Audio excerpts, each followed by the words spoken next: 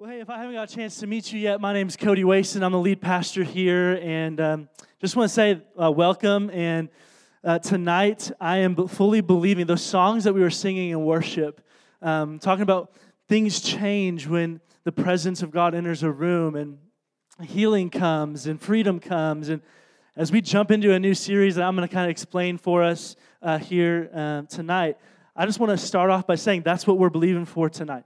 Tonight, I am believing that we will encounter the presence of God, not only in worship, but through His Word. And I am believing that we're going to get set free tonight, that people are going to encounter the presence of God. That's why we want to, if you're not coming to church to encounter God, I think you're doing it wrong. And if we're not setting us up to encounter the presence of God and to go deep in His Word, I think we're doing it wrong. So, welcome to church. So as you can see on the screen behind me, we are jumping into a series called Jesus Stories. It is as simple and straightforward as it sounds. For the next 6 weeks, we're going to be pulling out 6 different moments of the life and ministry of Jesus and just simply focusing on that story and how can we apply it today to what our life here in 2019. So I'm excited to kick us off tonight. Next week, you guys have the privilege and honor of hearing from our women's pastor, Elizabeth Pearson. And that's going to be awesome. In a couple weeks, we'll have our college pastor, Chris Durock. But it's going to be 6 weeks of, I'll properly introduce Chris at the appropriate time. This was not it. Okay. Yeah, I got you. But we're just going to focus on Jesus here tonight. And I thought I'd kick off the series, but first off, by explaining why we're even doing the series.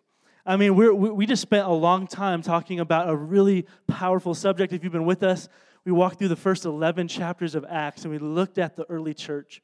And we looked at the ministry and the mission, the DNA and the values of those first believers that became known as the first church. And I hope you liked it. I loved it. Acts is an incredible book, and I encourage you to keep reading it. Before that, we were at Easter. Before that, we were at We the Kingdom. And hopefully, we're always talking about Jesus. But as I stepped back and looked, I thought, hey, we haven't just simply talked about the gospel in a little while. We haven't just simply said, let's focus on Jesus and not other things. The church is a really good thing to focus on, especially at church, and DNA and values and kingdom. It's all really good things to focus on, but we're here to focus and center our heart's attention on the person of Jesus and the stories that we find of Him in the gospel. So tonight, I'm going to kick us off by looking at the first major sermon that Jesus ever preached, and it's a very famous passage. It's called the Sermon on the Mount. And I'm actually going to hone in just a little bit and focus primarily on the first 12 verses of the Sermon on the Mount. Those are known as the Beatitudes.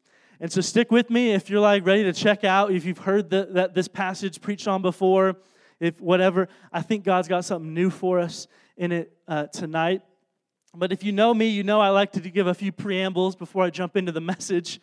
And so before we dive into the passage and start looking at the text, I think there's a very common error that we can fall into, a trap, so to speak, and miss the power and the intent of what Jesus is saying here in the Beatitudes. And so I want to first and foremost talk about this idea of morality. So I think it's easy to look at Jesus. It's easy to look at the Gospels. It's easy to look at the Bible through the lens of morality. What I mean by that is this is what morality teaches. Morality is any teaching that would tell you that if you follow a certain specific set of guidelines, you will be saved. Morality teaches that if you will be moral and if you will just do these things and not do these things, you will be saved. And it's ridiculous. And God hates it. And if you look through the arc of the story of Scripture, it's nowhere to be found. Now, yes, there is an element of a code of ethics that as disciples of Jesus we're called to live by. We're going to dig into that. But if we look at the Beatitudes here for the next 30 minutes, I think we'd be doing ourselves a huge disservice if we just looked at it through the lens of morality and created a new, updated list of check boxes to check off in order to feel good about ourselves. We don't do morality here. Jesus isn't here to make us moral people. He's not here to make us good people. He's not here to make us self-actualized and the best version of ourselves. He's here to save us and set us free and set us on a path of abundant life. You with me? And if we come into this and we're like, I know how to do morality. I know how to check off the boxes. I know how to avoid the big stuff, the big bad stuff. I don't do any of that. I'm a moral person. I'm a good person. If we look at the Sermon on the Mount, we look at the Beatitudes and we just go there again, I think we're missing the power behind what Jesus is doing. So let's take off the morality lens. Okay? And we're going to look at just the story of the Beatitudes for what they are. Can I grab that water, Scott? Cool. Oh, nice. Thank you. Scott Steinhaus. Uh-oh. It's one of those. I'm going to give it back to Scott because we'll see how this goes. Okay. Last preamble before I jump into the passage. There's a reason I picked the Beatitudes to kick off this series looking at the moments from the life and the ministry of Jesus. It's because I think when we look at that through the lens of morality, I think that's why a lot of people get burnt out on the church. And they get burnt out on Jesus, and they get burnt out on Jesus' followers.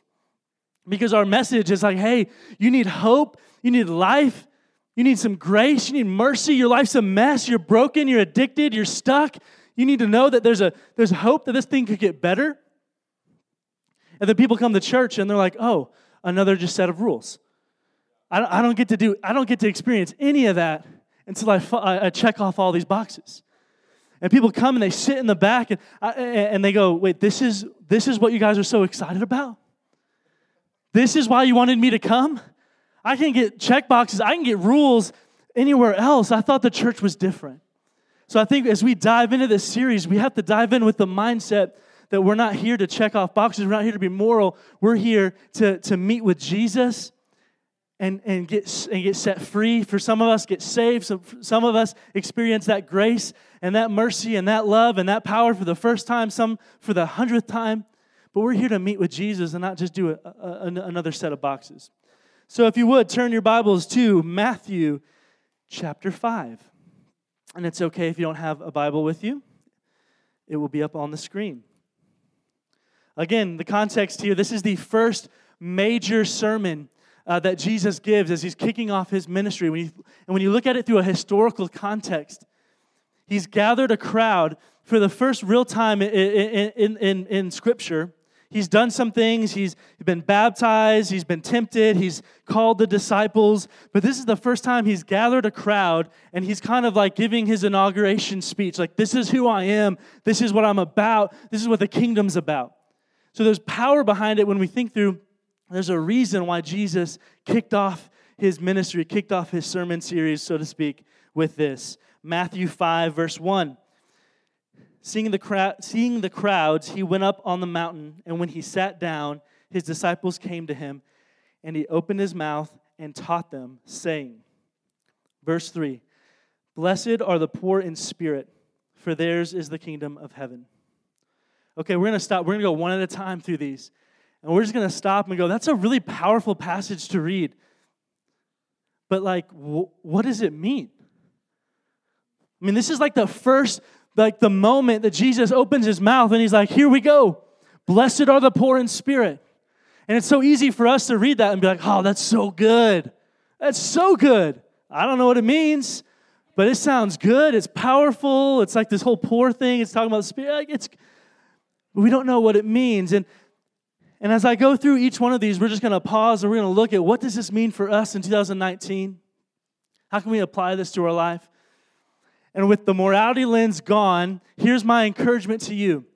As we go through these Beatitudes, that this would be a mirror that is held up, that you and I might look at ourselves in the mirror and say, not, oh, I've got to do this to be saved. Oh, hey, here's a bunch of things I don't do well and I got to do better. But we would hold up a mirror and say, oh, I need to grow in that. That's what I need to be transformed. Jesus, I'm not experiencing that. I'm not doing that. I'm not feeling that. And I need to grow. It's an opportunity. The mirror that's being held up to us in the Beatitudes is an invitation to seek areas of transformation in our life. You with me?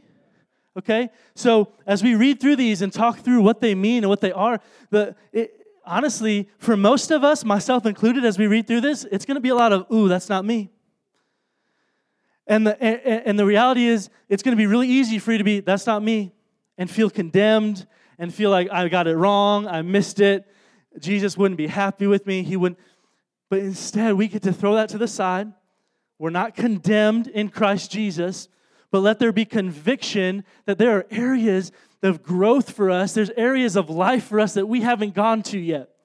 There's places with Jesus and with people and with relationships and with how we see ourselves and how we see God and how we interact with each other that we haven't tapped into yet. And this mirror is being held up and said, look, that's how you pray. Pray into that place of growth. Pray into that place of transformation. Okay, you with me? All right, I think you're with me. These couple up here are. All right. Blessed are the poor in spirit, for theirs is the kingdom of God. The poor in spirit. The humble heart that lives in a consistent reality, understanding its need for God. We live in a culture and a world, and I think it probably most time throughout the history of humankind, we've lived in this idea where we celebrate strength of every kind. Physical strength, emotional strength, intellectual strength. We are a people that want to be strong. We want to be strong for ourselves. We want to be strong for our spouses, for our friends. We want to look good. We want to look the part. We want to look like we have it together. We want to look like people could want to follow us, know us, trust us, love us, all those things. And the first words out of Jesus' mouth is flipping the script. It's like, hey, it's not that fake strength that you think you have that's going to bless you. Actually, it's the poor in spirit that realize that without me, without God, without the Spirit of God, without the power of God, without the grace of God, you don't really have anything. It's the poor in spirit. It's the ones that are willing to walk humble and say, yeah, I might think I have lots of stuff to offer this world and people and relationships and the church and God, but the reality is I have nothing. Like I'm poor. The opposite of poor is rich, right? So the poor, the ones that say like, what I have isn't that much. That's the first words out of Jesus' mouth. It's flipping the script on our mindset that to be accepted by people and by God, we have to be strong. You don't have to be strong. Actually, you need to be poor in spirit. You need to be honest with your weaknesses. And I think this is speaking to a reliance on Jesus. Amen? That's poor in spirit. All right, Matthew 5:4. Blessed are those who mourn, for they shall be comforted. Again, like you read this and you're like, oh. Some people probably made like just breathed out really loud and don't really know why. But that just sounds good. I want to be comforted. Teach me how to mourn. I'll do it. Now, this could go a lot of different ways. When you look at mourning in Scripture, there's different definitions, there's different ways to go about it. The way I want to focus on it tonight is this idea of what the Bible refers to as godly sorrow. So this isn't referring to just people that are sad will be comforted. You don't need to follow Jesus to comfort someone who's sad. Okay? So what does it mean that those who mourn will be comforted? Those who have a godly sorrow, I think this is referring, Jesus is speaking to those that feel the weight and the power of sin in their life and in other people's lives. When you realize the destruction that sin brings, when you mourn, when you sin and you don't immediately go to, oh no, I can't tell God, I can't tell anyone else, I messed up, I got to protect myself and be strong, but instead you realize, this is not good for me, and this is not good for the people in my life. This is not leading me towards Jesus and towards wholeness and towards freedom. When you start to mourn the fact that you sinned, okay, not be condemned by it, but mourn the power of it, then you can be comforted, because the opposite of that is when your heart has grown cold to the power and the penalty and the weight of sin, when your heart has grown cold to what sin does in your heart and in your life and in your mind and in those people around you, then there's no way for you to be comforted because you don't realize you need to. So Jesus is like, hey, you need to be weak and you need to be willing to mourn when you mess up. And not go like, we could go all sorts of different, there's balance and everything. I think what we're talking about here is, do we understand the weight of sin? Sin's a dirty word in our culture. Sin, no one wants to talk about what it is or what it isn't. No one wants to bring it up. But the reality when you read the Scripture is that we have to understand what sin does in our life. It is not some story for kids to keep them to get to go to bed at night or to get them to eat their vegetables. Or it's not a scare tactic to get people to follow a bunch of rules. When we realize sin, whether it's small in our mind or big in our mind or whatever, it robs us. It takes something from us. It causes destruction in our relationship with God. It hurts others. It hurts ourselves. And we can't be comforted until we admit that. You with me? So Jesus is starting out pretty strong, I would say. He's like, hey, you need to be weak. And you need to acknowledge that when you sin, there's a weight to it. You need to bring that, bring that to Him, bring that to the community. This isn't where we sit in mourning, but the promise is we'll be comforted when we acknowledge, hey, I've sinned, and this is destroying something in my heart. It's destroying something in my family. It's destroying something in my relationship with God. And we bring that to Him, and we mourn it, and we receive comfort. All right, Matthew 5:5. Blessed are the meek, for they shall inherit the earth. I mean, once again, I think Jesus is just holding up this mirror to our pride. So I don't know how many of you guys know the famous definition of meekness. Strength under control. So for some of you, that looked like you did know that. For others, that's a very famous definition of what it means, what meekness means. Strength under control. Being able to accomplish something, being able to do something, being able to clown someone, being able to make someone else look silly because you've got all your stuff together, being able to be the smartest person in the room, the best athlete at the game, whatever it is, meekness is being able to do that but not needing to. And it all ties together. When we are humble, when we are poor in spirit, we don't need to be the best. We don't need to have all the strength in the room. We don't need to be the alpha male. We don't need to be in control. We don't need to be the leader because we realize that meekness and poor in spirit kind of tie together. We don't really have much to offer. Meekness is saying, hey, you're strong. Well, you think you're really smart. You're really kind. You're really good. You're really saved. But what did you do to earn that? Like, what did you do to be able to walk around and think that you're the biggest, baddest person on the block? The meek, the ones that are like, you know what, I might have something to offer here, but in reality, I don't have much. And whatever I have is from God anyway. I'm like nothing without God. I'm nothing without reliance on the Spirit. My kindness, my character, I can operate for a while out of my flesh. I can be good and kind and I can do all sorts of things and be smart and successful and talented and all these things. And I can operate on my own strength. But the reality is I don't have anything to offer of significance that will last in this life or in eternity without the presence of God in my life, without the Spirit of God. I'm nothing. So it's like, hey, there's a lot of really talented people in this room. I'm looking around. I'll try not to make eye contact because that means if I don't make eye contact, you'll think that I don't think you're talented.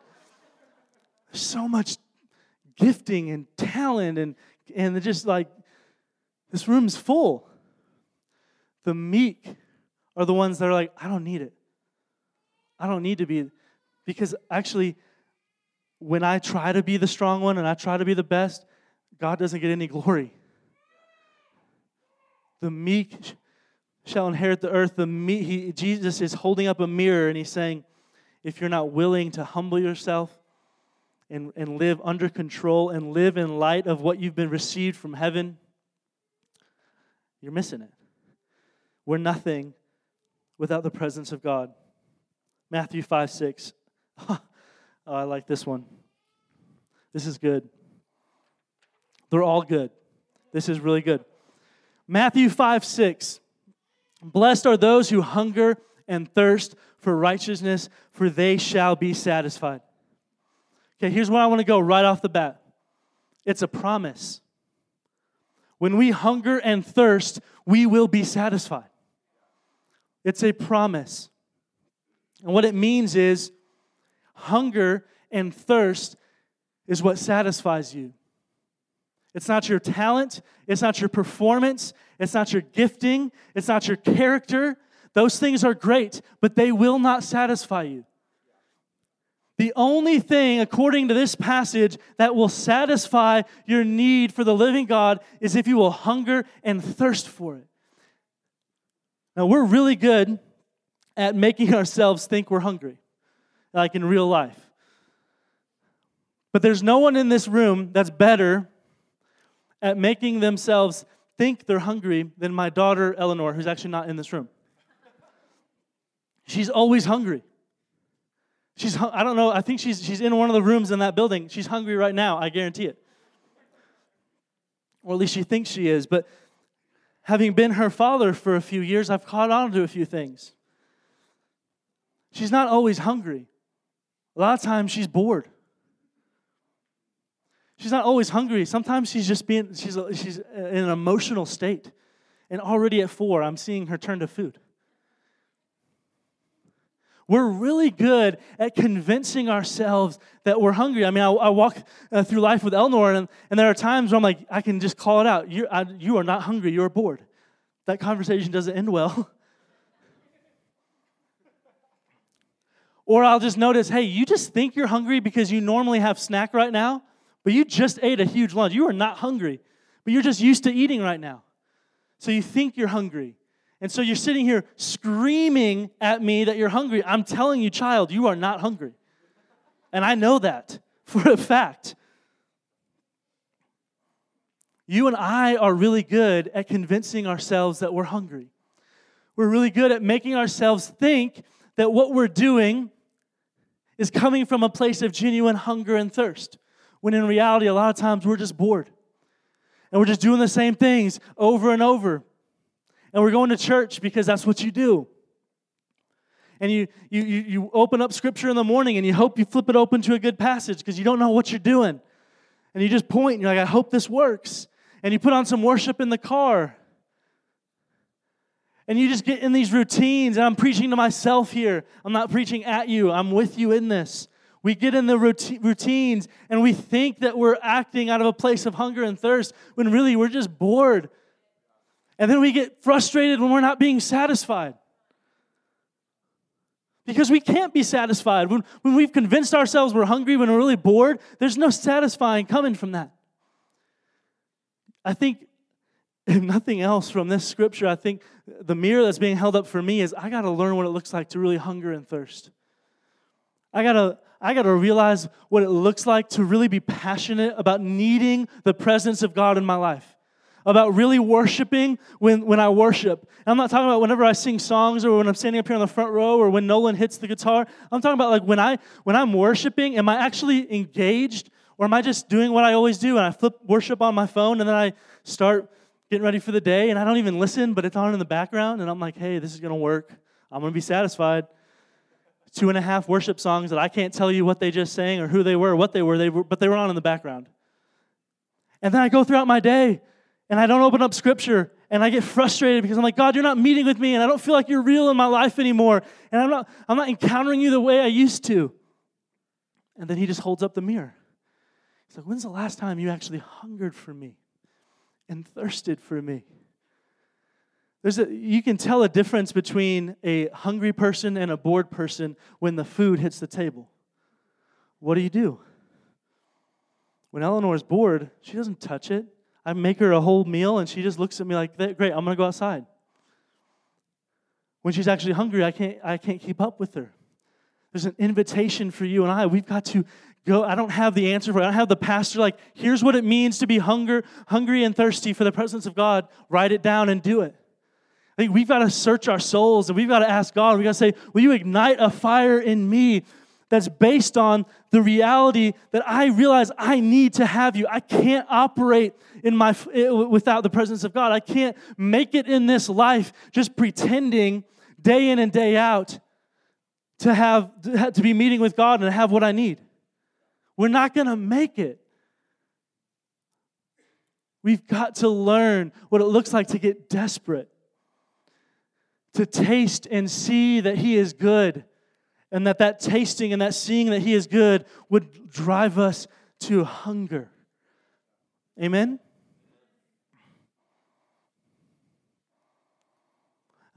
Okay, this isn't in my notes, but I want to say it. And I can, so I'm going to say it. I think there's some of us in the room that if we were to have a conversation, you'd say, yeah, but you don't understand. Like, I am hungering, and I am thirsting, and I need Jesus, and I need an encounter with Him, and I need to read the Word, and I'm opening my Word, and I am pursuing, and I'm trying, and I'm getting nothing. Here's what I'll say to that.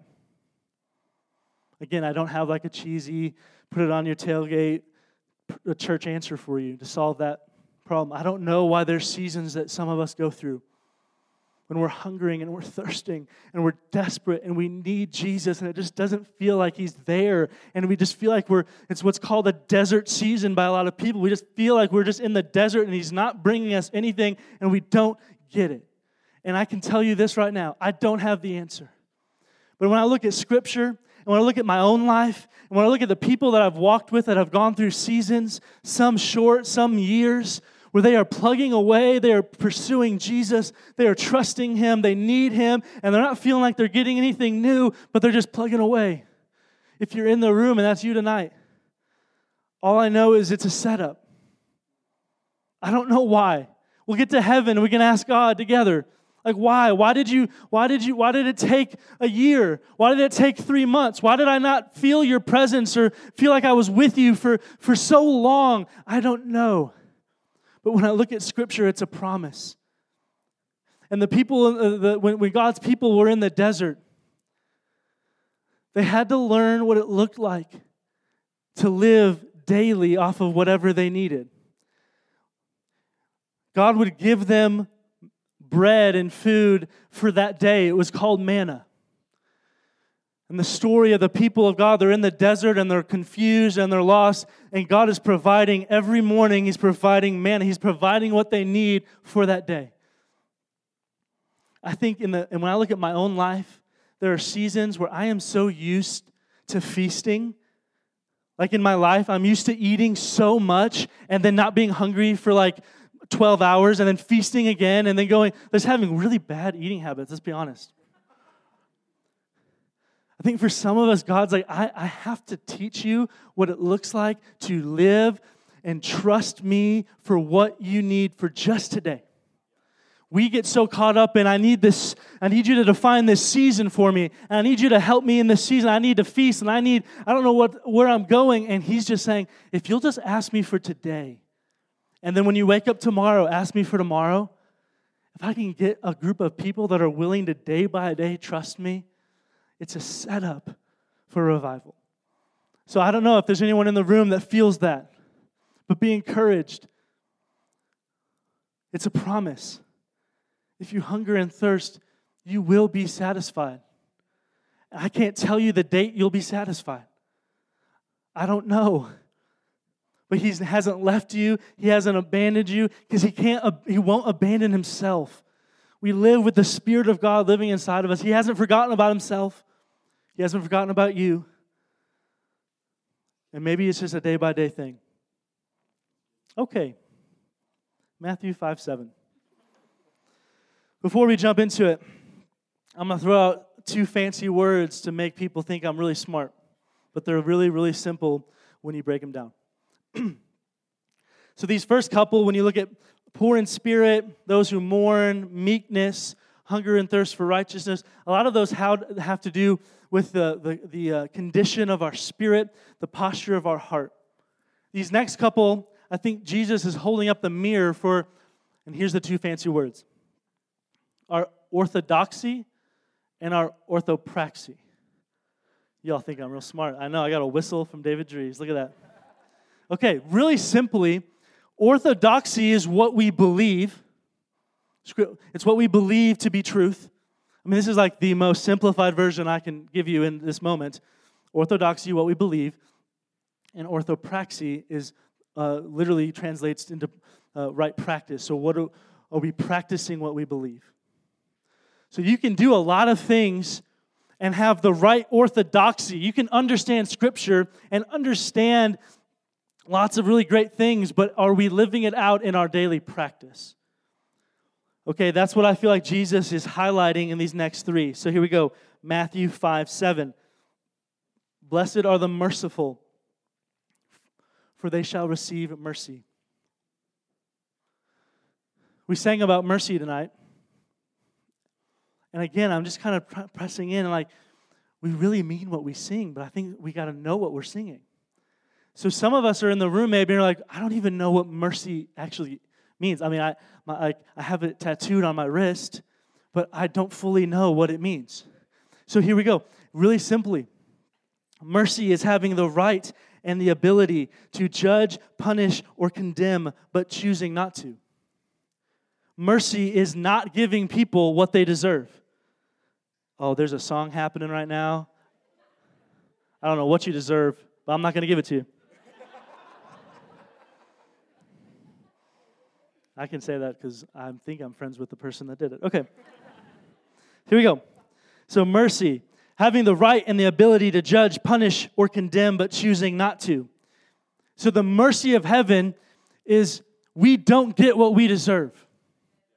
That's the mercy that when we sing about, we're singing about the reality that what we deserve as broken, sinful, messed up people is not what the gospel offers us. It's the mercy of heaven to look down and say, you deserve death, you deserve condemnation, you deserve the cross, but instead, I'm going to put that on Jesus and I'm going to give you a way out. That's the gospel and that's mercy. I don't even know if I need to elaborate on the mirror that Jesus is holding up for you and I.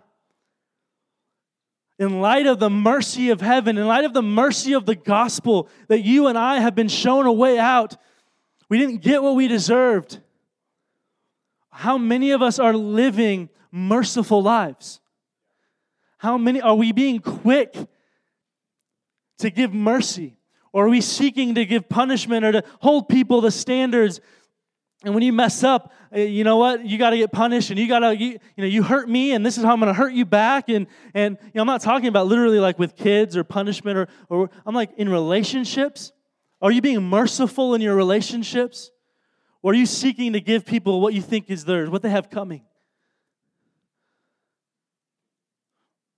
It's a mirror that's being held up, and it's basically saying, if you know the gospel, but you're not merciful in how you interact with people, there's a big breakdown here.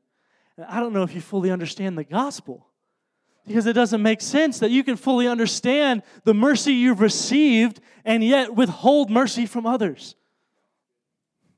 That's Matthew 5:7. He's going to keep going on it. Matthew 5:8. He's getting it with this one, the pure in heart.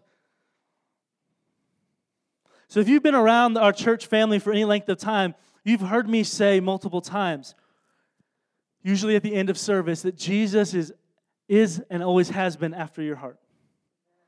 Amen. But this is radical in this moment to this group of people he's teaching to. He's teaching to a group of Jews who grew up learning how to act right, how to avoid the big bad things. They had things like the 10 Commandments. They had things like 600 and something Levitical laws that they had memorized, most of them. They had mastered the art of not doing bad stuff. And Jesus looks at him and he says, actually, it's the pure in heart that are going to see God. It's the pure in heart that are going to encounter me. It's the pure in heart that are going to get what they need. And he's flipping the script once again. And again, it's a really easy mirror for us to hold up to ourselves today. I'm like really happy that most of us, hopefully in this room, haven't murdered anyone, haven't committed adultery, haven't done the big bad stuff that you think of when you think of the big bad stuff. But Jesus is like, hey, it's great. Kudos to you. kudos, you didn't murder anyone. But you really think you've got this thing nailed down because you're living daily. You've just become okay with anger in your heart. Like you go around and you just mock and you hate people in your heart and you joke about it and you think it's okay and you got a quick trigger and a short temper and you think it's okay because you won't do the bad stuff. You won't go off the rails too bad. And you'll be okay. In the lens of morality, you'll be able to check the box. Nope, I didn't murder anyone. But you're living just gross, hateful, vengeful, angry lives. I mean, we could go down the list. He's like, hey, great, I'm really proud of you guys. You haven't like slept with everyone you saw. You haven't committed adultery. You haven't done all this weird stuff. Like, proud of you. But you really think you've got this thing figured out. You really think the heart of God would be for you to live daily addicted to lust in your heart? And God would be like, hey, that's okay as long as you don't mess up. As long as none of that spills over until actually acting on it. Like, I'm fine with you just going the rest of your life and you can't look at a person without thinking about it in a weird way. And you're addicted up to your eyeballs and you are lustful. And that's us today. Like, he's talking to a group of people back then that like, hey, we've mastered the art of not doing bad stuff. It's the same mirror he's holding up to you and I. It's like he's raising the standard for what it looks like to operate in the kingdom. He said, hey, you cannot commit. There are plenty of people who don't follow Jesus that don't murder and don't steal and don't kill and don't whatever. But like the ethical standard of Jesus for the followers in the kingdom, he's like, hey, there's so much more for you. There's freedom for your heart. And I'm speaking to whoever you are in the room. There's freedom for you. Let it be tonight. Like we sing about these songs of like freedom breaking through and wholeness and breakthrough and God moving. Like, let it be tonight. If that's you, like we'll do ministry time here in a few minutes. Like just come up and like, if you want to get free of whatever it is, it doesn't even have to be what I'm talking about right now. But the invitation's open. We don't have to wait till next time or next service or next life group or next whatever to get free. He's purchased it for us today. Okay. Matthew 5:9. We're coming down the final stretch here. Peacemakers. Blessed are the peacemakers, for they shall be called sons of God. Okay, I literally put in my notes, I almost don't want to say anything. I almost think this speaks for itself. But here's what I'm going to say. You and I are called to make peace. We don't have to agree with everyone. We don't have to like everyone. We don't have to celebrate everyone. But quite literally, for the love of God, we're called to make peace. We're called to pursue peace. It is ridiculous that the world, those that don't follow Jesus, would be better at being able to disagree with someone and still love them and be okay with them and be at peace with them than the church. We've got it way wrong. I'm preaching to myself as much as I'm preaching to us in the room. But if we, as the church, as the bride of Christ, don't learn how to disagree with people and yet still be in peace with them, we're not operating in our fullness as the bride of Christ.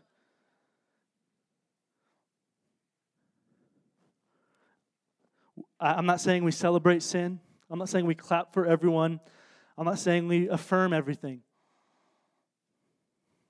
But I think we give Jesus a bad name. When we join in and we're quick to anger, we live in the most polarizing, it's nuts. I literally stay up at night thinking about the world that my kids are going to grow up in. If it's this bad in 2019, it's this polarizing. If you don't agree with me, you are out. You are demonized. You are vilified. The most polarizing time in history. And if we as the church are joining in and being quick to anger and quick to make memes and quick to make caricatures and quick to vilify, then why in the world would anyone want to come and meet this Jesus we love? Why would anyone want to come to this church? when we're joining right in. And the people that don't agree with us, what you fill in the blank, I'm not making these statements up here. But when we're vilifying people, demonizing people that don't agree with us, why in the world? I think we're literally giving Jesus a bad name. So I think we need to slow down a little bit. And this isn't like an attack on social media. This is an attack on our hearts. My heart as well. Like, are we going to be mature enough as people and as followers of Jesus to be able to sit down with someone, have a conversation, disagree completely with their point of view, but seek to understand, seek to love, seek to walk away from whatever that is, whatever encounter that is, whatever chat that is, whatever post that is, whatever coffee date that is, walk away and be like, I disagree with that. But I don't hate them. They're not the enemy. Okay, I'm going to say that this isn't in my notes either, but when you look at the biblical definition of love, I was talking to my friend Andrew Zanako, who's a pastor, and we were talking about this a couple months ago. You start thinking about that classic definition. Love is patient. Love is kind. Love is slow to anger. It almost seems like to biblically be able to love someone, there has to be some conflict. I don't need to be told by the Bible to be patient with you, and that's what love is, unless I have a reason to be patient with you and to be kind to you and be slow to anger. I think we've just got this whole thing it's all warped in our minds, in the society, in the culture, and the way we live today. Church, can we just pump the brakes and can we just say, we're called to be peacemakers. We're called to be patient and kind. We can stand on our convictions. We can believe what we believe to be truth and not hate people. Okay. I'm going to summarize the last three here. Matthew 10 and 11. And I think 12 as well. Do we have that? Yeah, here we go. Blessed are those who are persecuted for righteousness' sake, for theirs is the kingdom of heaven. Blessed are you when others revile you and persecute you and utter all kinds of evil against you and falsely on my account. Rejoice and be glad, for your reward is great in heaven, for so they persecuted the prophets who were before you. Okay, so we're talking about persecution, and I was reading, where is it in my notes? Here we go. So sorry, give me 1 second. Okay, here we go.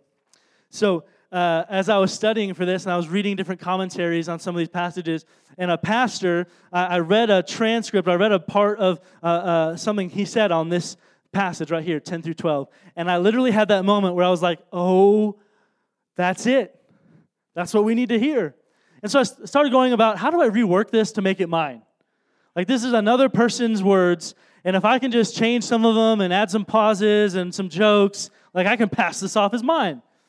And that's dumb, so I'm not going to do that. So I'm going to read you what Matt Chandler said a couple years ago about this passage.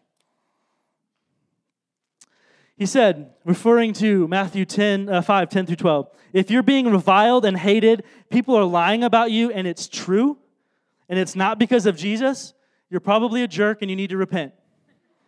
You can't be like, the world hates me because I'm so this or that. No, it's pretty clear in the text, it needs to be false, and it needs to be because of Jesus.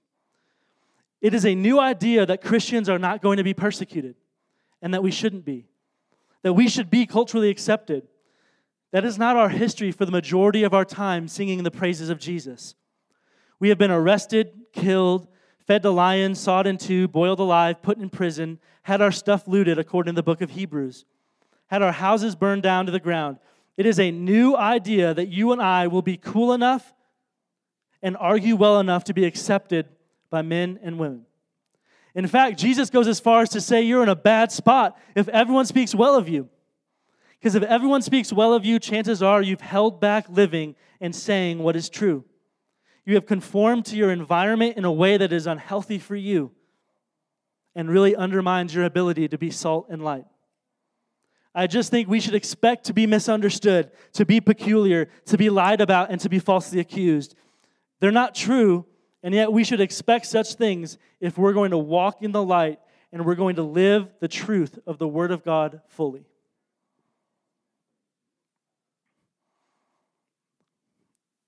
I don't have anything else to say on that.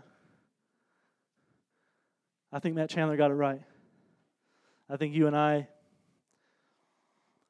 when we count the cost of being a disciple of Jesus, we have to count the cost of being misunderstood. We have to count the cost and weigh, are we willing to be okay not being the coolest, trendiest people if it means we're going to follow Jesus, we're going to stay true to what He says about us and how to live. So there it is. There's the Beatitudes. There's the inaugural statement of Jesus as He flips the script on what it means to be a disciple, what it means to be a part of His kingdom. And remember, tonight, as I wrap up here, this wasn't a night for you to leave and heavy, feeling like you've missed it, that you're not poor in spirit, and you're not meek, and you're not all these things. But instead, would we walk away with a desperation for Jesus, that there's more. There's more for us to live within the boundary lines that He's put out for us, that we might be blessed, that we might find freedom and wholeness for ourselves, and that we might live a life truly salt and light, truly affecting other people, truly being able to bring the kingdom into our workplaces, our homes, our schools, our neighborhoods. Would this be a mirror that we get to say, I want to grow? So that's my challenge for you tonight. Don't leave saying, I'm not. Leave saying, I want to grow. This is the mirror of the gospel, that we are not condemned in Christ Jesus, that we've been extended the mercy of heaven. We don't get what we deserve. Instead, what we got was Jesus in our place dying on the cross, taking the weight and the penalty and the humiliation and just the horrific nature of what sin does. Jesus took it so that you and I don't have to. And instead, not only was that that He didn't stop there.